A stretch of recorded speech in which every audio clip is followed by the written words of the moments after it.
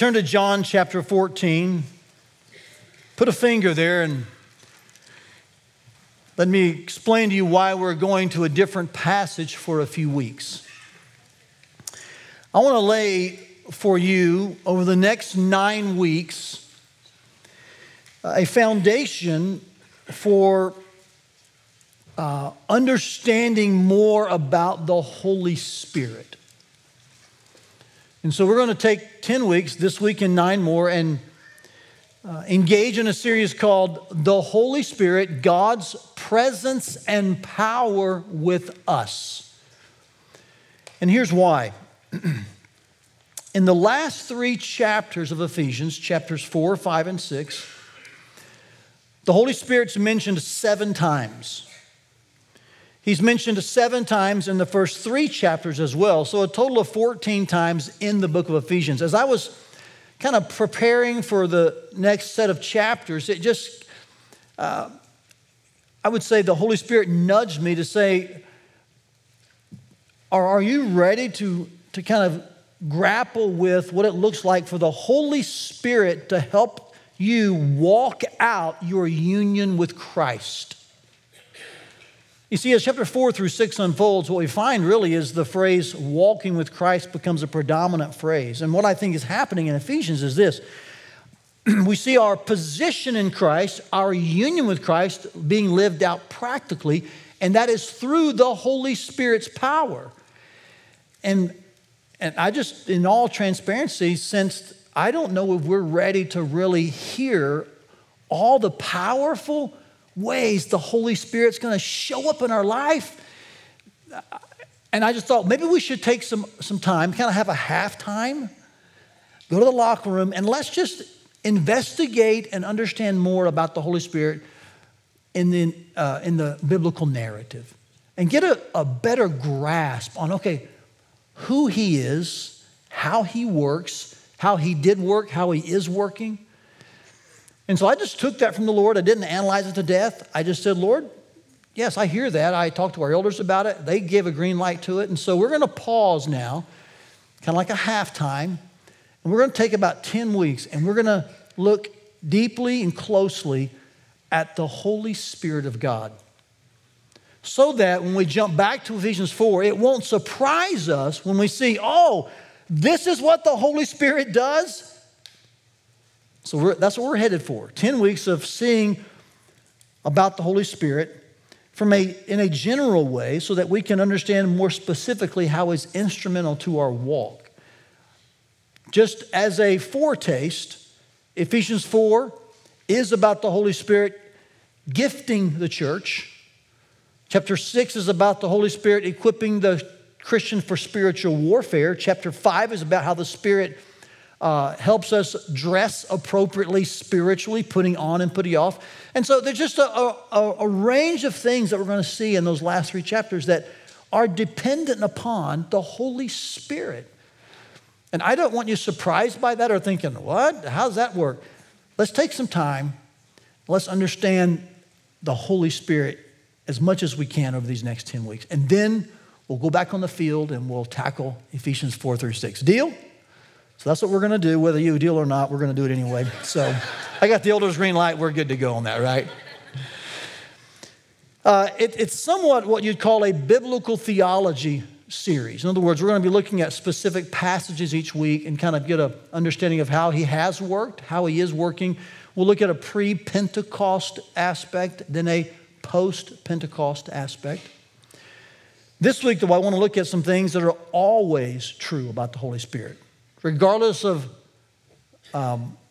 Pentecost, pre or post, or the age or economy, how has God always worked through his Holy Spirit? We're going to see that today, and I want to begin by looking at what Jesus said about the Holy Spirit in John 14, 16, and 17. Look at these verses with me. Before I read them, just one more introductory thought. We're in John 14. The greatest bulk of teaching on the Holy Spirit in the Bible is John 14 and John 16. It's the greatest lengthy portion. Interestingly, right around John 14 and 16 is John 15 and 17. That's some good math there. And what those chapters are about, especially John 15, is abiding in Christ. In other words, it's Christ talking about union with himself.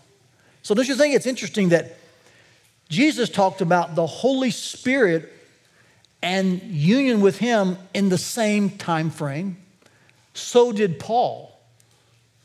So we're going to be doing that, looking at the Holy Spirit's ministry and work and personage right in line with our understanding of what it means to be in union with Christ. So here's John 14,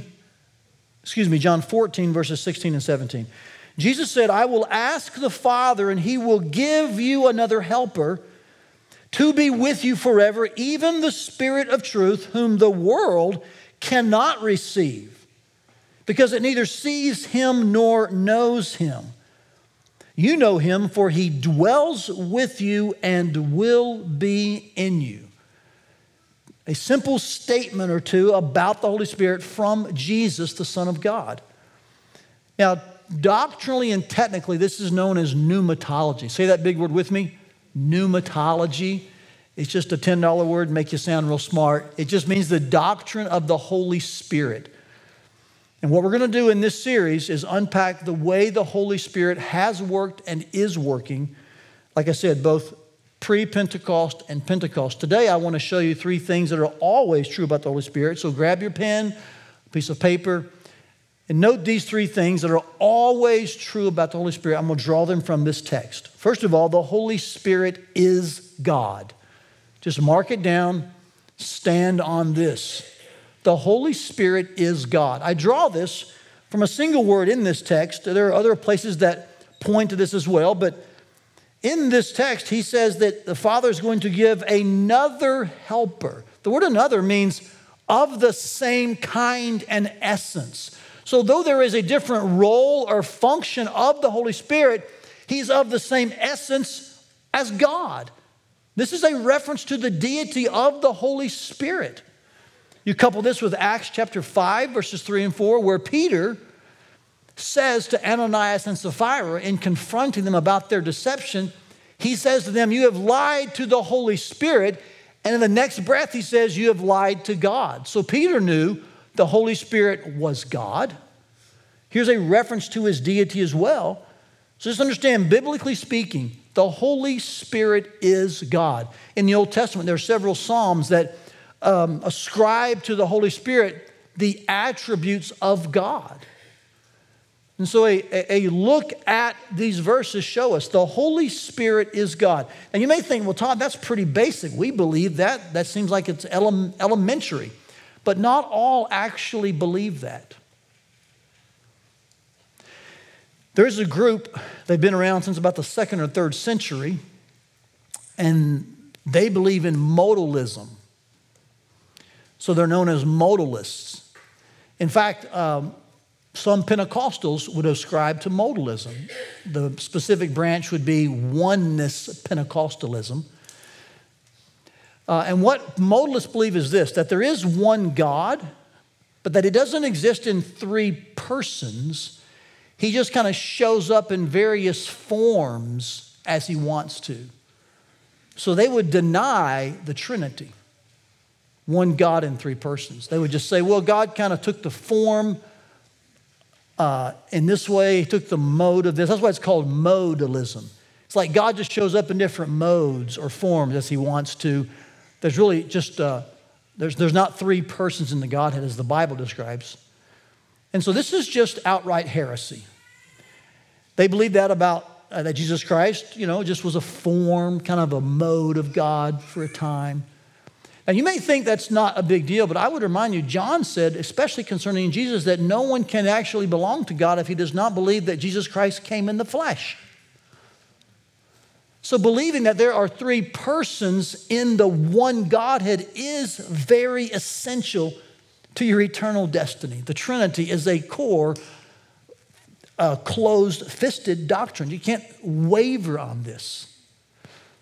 And so let's just establish again where we land doctrinally, theologically, and where we want you to put your feet. The Holy Spirit is God. Now, he's not the Father. He's not the Son. The Father's not the Son. The Son's not the Spirit. There's three distinct persons, but there is one God. So that's mind-blowing. Can we just admit that? Mind-boggling, almost impossible to explain with human words. But aren't you glad that your God is impossible to explain? And so we hold to this doctrine as taught here as well as in Acts and other places that the Holy Spirit is God. Now here's why this matters on a practical level. I suspect, and I've seen this happen in church, if I were to say to you all or different sections, we're going to have 10 weeks and we're going to have a series on God, it'd be like, yeah, let's go. But sometimes when I say, we're going to spend 10 weeks on the Holy Spirit, folks are like, hey, be careful, Todd. Now watch out. They want to put up guardrails and I kind of hear that. We all have our backgrounds and our preferences and our experiences. But you realize what we're doing for the next 10 weeks? We're actually in a series about God. So do not minimize the Holy Spirit. Don't forget about the Holy Spirit. For 10 weeks, we're going to be studying, investigating, discovering God, the Holy Spirit. I'm thrilled about this. I'm excited. I've got so much to learn and so many areas to grow in this. And so I'm thrilled to journey with you in a series about God. Notice the second thing from these simple verses that tell us what Jesus said about the Holy Spirit. And that's this: the Holy Spirit is a person. In the text, he's given masculine pronouns. You notice that? The word him is used a couple of times, and this is connected to what I would call relational verbs. Look at the word know, the word dwell. In other words, these are things that a being does. Now, I want to be fully, authentically transparent with you about the pronoun him and the word spirit. The word spirit is in a neuter form. In other words, it's not masculine or feminine. And so for that reason, some religious systems say the Holy Spirit is a force, a move. It's an it, but that's not true. Because in every case where the Holy Spirit's referenced by pronoun, it's always masculine. He's given God's character traits and attributes. You look at John 15:26, the same thing. The word him is used there. Then you think about all of these verbs that relate to this, what he does in us and for us. And the clear biblical teaching is that the Holy Spirit is a person. He's a being. Now, Jehovah's Witnesses don't believe this. Some of you may know some Jehovah's Witnesses. They have actually gone through their translation of the Bible and they've taken out all masculine references to the Holy Spirit and they've replaced it with an it. And they've relegated the third person of the Trinity to just some kind of dynamic force or some kind of mysterious power. But the Holy Spirit is God and the Holy Spirit is a person. As a person, he relates to you in the following ways. I'll just mention a few of them. And notice how this is characteristic of a being, of a person. The Holy Spirit illuminates and reveals, 1 Corinthians chapter 2. The Holy Spirit seals, Ephesians 1. The Holy Spirit can be quenched, 1 Thessalonians. The Holy Spirit can be grieved, Ephesians chapter 4. The Holy Spirit gives gifts, 1 Corinthians chapter 12. He intercedes for saints, Romans 8. He helps with their infirmities and prays for them. He bears fruit in Galatians 5. These are not static words of some it or some force. These are being, relational, personal words. So do you see the Holy Spirit is God and is a person? And by the way, as you look at what the Holy Spirit does for and in believers, you realize this is the power of God in the believer's life. I mean, think about the last thing I mentioned. The Holy Spirit produces fruit in you. Here's what he doesn't do. He doesn't show up in your life, Chad, and attach something on the outside. He doesn't duct tape external works to your life so that you look like a Christian.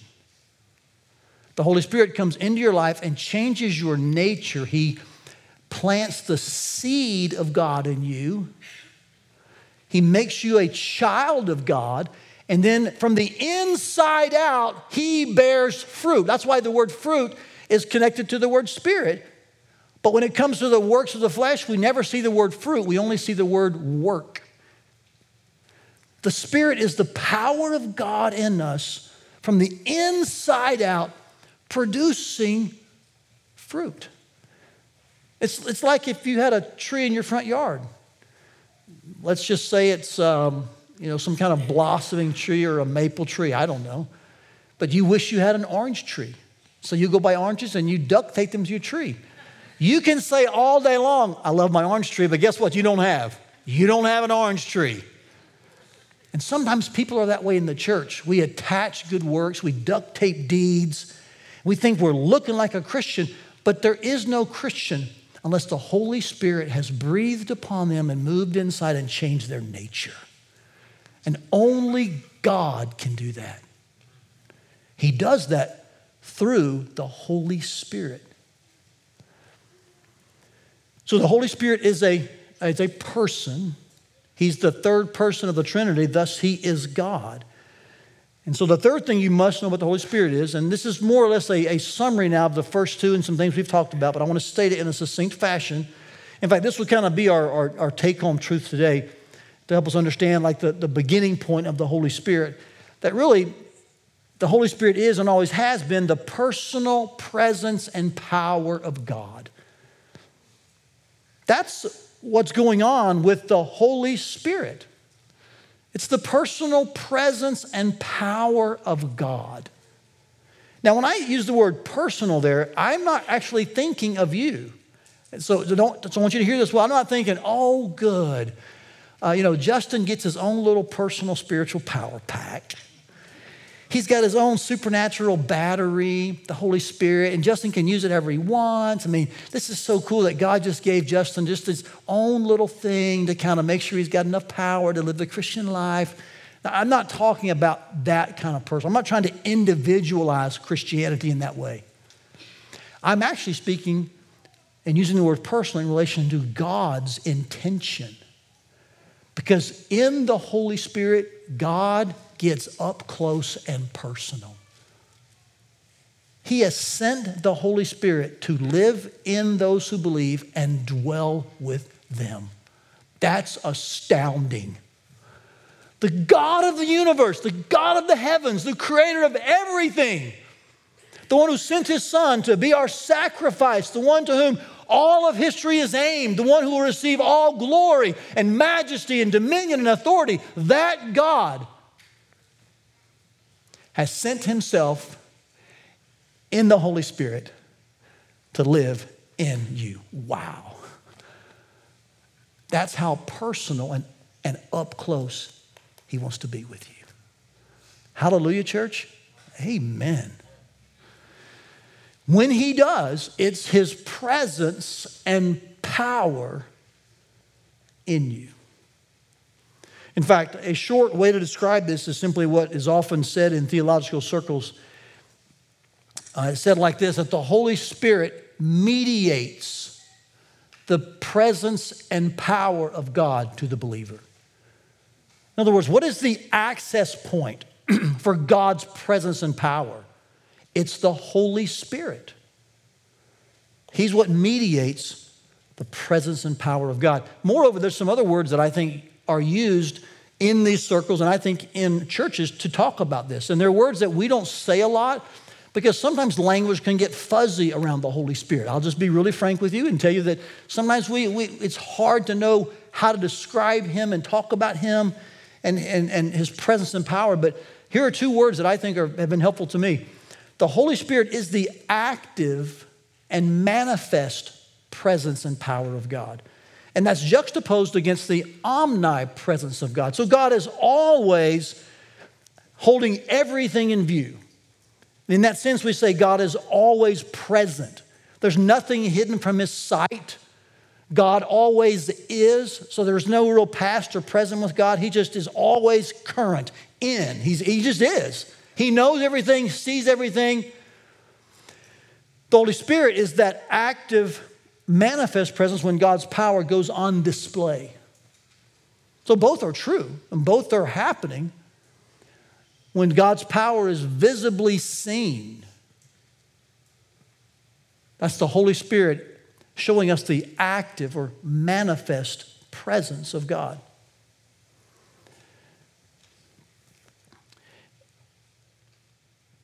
We see an example of this in 1 Corinthians 14. And I've mentioned this verse a lot because it's one of my favorite verses.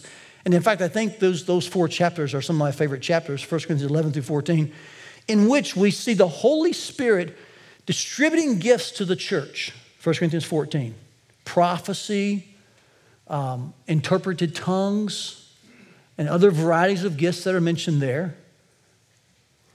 And then as the Holy Spirit distributes these gifts, Paul then says that when they're done orderly and correctly and biblically, if an outsider pops in and sees that occurring, he sees God's power and presence visibly on display. He says this, wow, God is among you. Isn't that interesting? The outsider doesn't say, there's the Holy Spirit. Now, was the Holy Spirit the mediation of those gifts, of that power, of that presence? Yes. But what does the outsider say? God is among you. So there's an equating there of, yes, the Holy Spirit and God, but also there's an indication of what the Holy Spirit's ministry is. The Holy Spirit's job, his function, his ministry is to always point vertically, to highlight Jesus and God, to give maximum glory to the Father and the Son. You just sang this earlier. Show me the Father, show me the Son. That's the role of the Holy Spirit. And 1 Corinthians 14 is one of those places where we see the power of the Holy Spirit and the presence of the Holy Spirit, meaning the power and presence of God in the church. And as it's correctly, biblically, actively, visibly used, those on the outside look in and say, man, God is among you. And that is always the need of the moment. Church, hear me well. That is always the need of the moment. God among you. I mean, would you really want anything else? Would you want to be somewhere where God's not? Would you want to be without his power and presence? The need of the moment is always God among us. And that is the ministry and work of the Holy Spirit of God.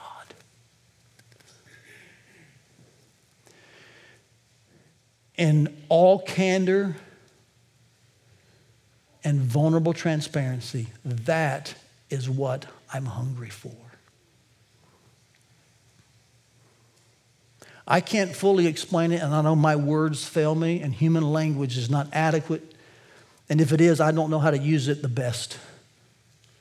But I am hungry for more of God's presence and power in my life and in our church.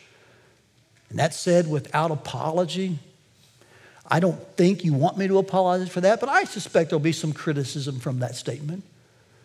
Maybe not from someone in this room, maybe those who are watching, maybe someone would email me and say, you just want more, you're just trying to manufacture a feeling.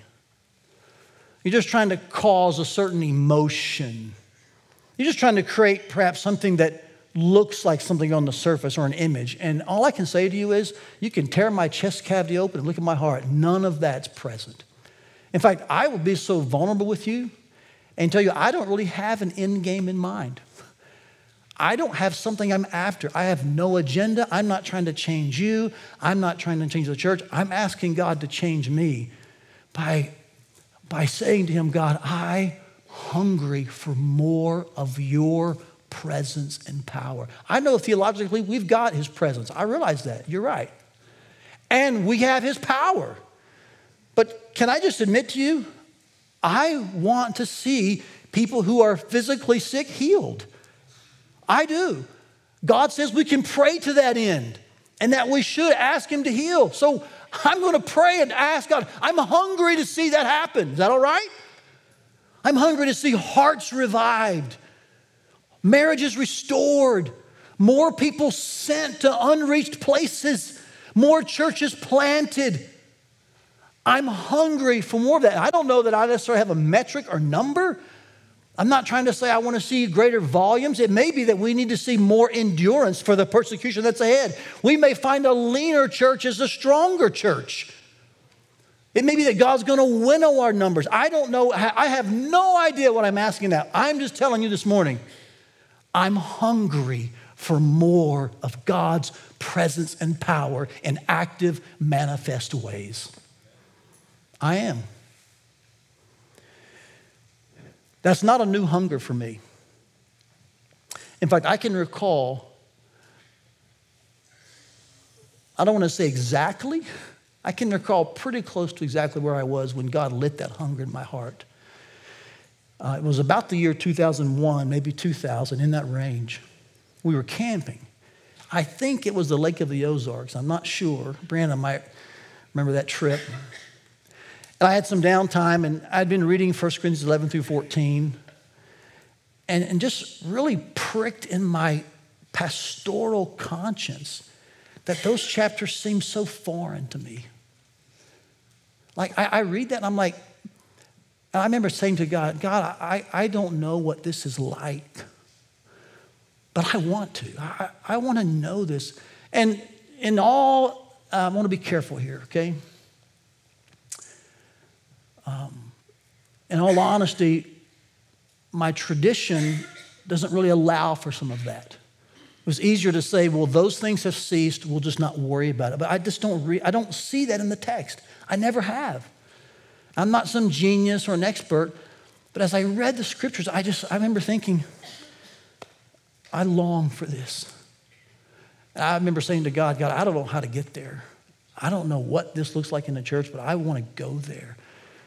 If that's what your spirit can do, God, I'm hungry for that. You know, I don't think, and this is just a pastoral confession, I haven't even come close to leading us towards that. That was before our church started. We started in 2004. I've had this constant hunger to see more of the presence and power of God, and I just don't know how to get there. Sometimes my hunger in that wanes and fades. Other times it escalates. And I'm not saying that we haven't seen God's power. I'm not saying that at all. I'm just simply saying I want to see more of it. I'm hungry for more of God's presence and power, probably more than I've ever been before. I so deeply desire for our church to be aware of the manifest and active presence of the Holy Spirit. And I've just not done a really good job of leading us to that end. I'm not even sure I know how to do that. That's why I don't have an end game in mind, because I don't know really what the end game is. All I know is when I read some of these things in these epistles, I'm like, God, before I die, I want to see that. I want to see that, God. And maybe I should say I want to see more of that, because we've seen God do amazing things, incredible things. I'm not denying or discounting that, but I am admitting to you this morning, on the front end of this series on the Holy Spirit, I am hungry. I'm hungry for more of God's presence and power. And that is mediated to us through the Holy Spirit. Now, as I've been wrestling with this, it's kind of resurfaced in the last 3 or 4 weeks, to be frank with you. Again, it's always waning and rising, but the last 3 or 4 weeks, I've just had a resurgence of this hunger. I think it's from the Ephesian prayers, to be frank with you. When I read those prayers where he says, open the eyes of my heart to see the riches of your glorious inheritance. When he says, God, use your Spirit to show us your fullness. When he says, God, will you do more than we could ever ask or think? These are right out of Scripture. My heart is hungry for that. Like, I'm longing to pray that for me, for you. So as I've kind of had a resurgence of this, I have had some guilt. Like, maybe I'm just like frustrated. Maybe there's something out there I'm reaching for that I shouldn't be reaching for, and it's just carnal and fleshly. And so Probably 2 or 3 years ago, I just got alone with the Lord on a few dedicated moments. I remember talking with Julie about it first. She's the best counselor I've got. And she gave me some really good preaching. One of those was, you need to get with God. And so I just took some time on some set days and just said, God, what's going on in my heart? And I believe the Lord really met me at my point of need. In fact, I'll be this bold with you. I think what happened in those moments, I think if I could use the Bible to explain it, which I think that's the best thing to use, I think God used a word of prophecy in my life. You know, the Bible says in those chapters that prophecy is strengthening, comforting, and encouraging. And in that moment, when I was just pouring my heart out to God and expressing my hunger for more of His presence and power, this phrase came to mind, and I just said, God, I'm hungry, but I'm not discontent. And at that very moment, God's Spirit just seemed to kind of wrap His arms around me and just press on me and say, that's exactly right. And I want you to know, Todd, that's good. Be hungry, and I'm glad you're not discontent. Because I'm thankful for what God has done, He is doing. I really am. My feet are set. I have no desire to do anything else, go anywhere. I love you people. I love watching God do His work. But I'm going to repeat this again. I don't want to coast. I want to see more. I'm hungry. And then at that very same moment, as God's Spirit just seemed to affirm, like, Todd, it's good. I'm glad you're hungry, and I know you're not discontent. We're good. This image came to mind. And in my mind, I began to picture what happens every day when I go home. When I go home from work, I want more of Julie and the home she's created. I do. I love what God has done in 32 years of our marriage, the way she's crafted and created a home, the atmosphere she's built, even down to like the meals she makes, the desserts especially she bakes. Man, I mean, every single thing she does, the way she is, man, it just fits me. I love our home and I love my wife. Now, you have your own home tone, we call it. You have your situation, you love it, that's great. But I begin to have this image of, I love that so much that I actually want more of it. And in that moment, God again just met me at my knee. He said, Todd, that's what's happening here.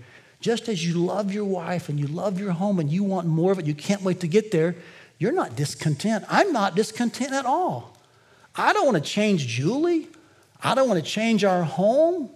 I'm not trying to adjust things. I actually love it. But guess what? I actually want more of it as well. And in that moment, and in this phrase, I'm hungry but not discontent. And knowing how it relates to even my practical life, God just seemed to meet me at my point of need and say, yeah, you stay hungry because I know you're not discontent. And I'm here, I ran that by the elders, by the way. One morning I said, guys, here's what I think God has been saying to me and speaking to me about. It's not inspired scripture. It's not a predictive word, but it is a word of comfort, strength, and encouragement to my heart from the Holy Spirit. So I tend to think it may have been just a word of prophecy that God gave in a moment, some spontaneous information that I so desperately needed to realize that my hunger isn't out of line. And in fact, the truth is, as I thought more about it, the hunger the Holy Spirit's producing is pointing to God and Jesus. We're not trying to garner some kind of manifestation or sign or create some kind of culture. We're just saying, God, will you lift up Jesus and magnify your name so more people are saved, more disciples are made. It's a sign the Holy Spirit's working because He's always pointing vertically. And in those moments, man, I can't tell you the joy that filled my heart and the release of all fear. Like, I've got no embarrassment to tell you this. I've got no fear of telling you this. I've got nothing to prove, nothing to lose. I've got no agenda, no end game. I'm just telling you, as we embark on these 10 weeks of the Holy Spirit, I'm hungry for more of His presence and power. Will you join me in not being discontent, but at the same time, being ravenously hungry for God? Will you join me? And let's thirst and hunger for God's presence and power. We hope you enjoyed today's message. For more messages, visit firstfamily.church/sermons or subscribe to our podcast feed. Thanks for listening.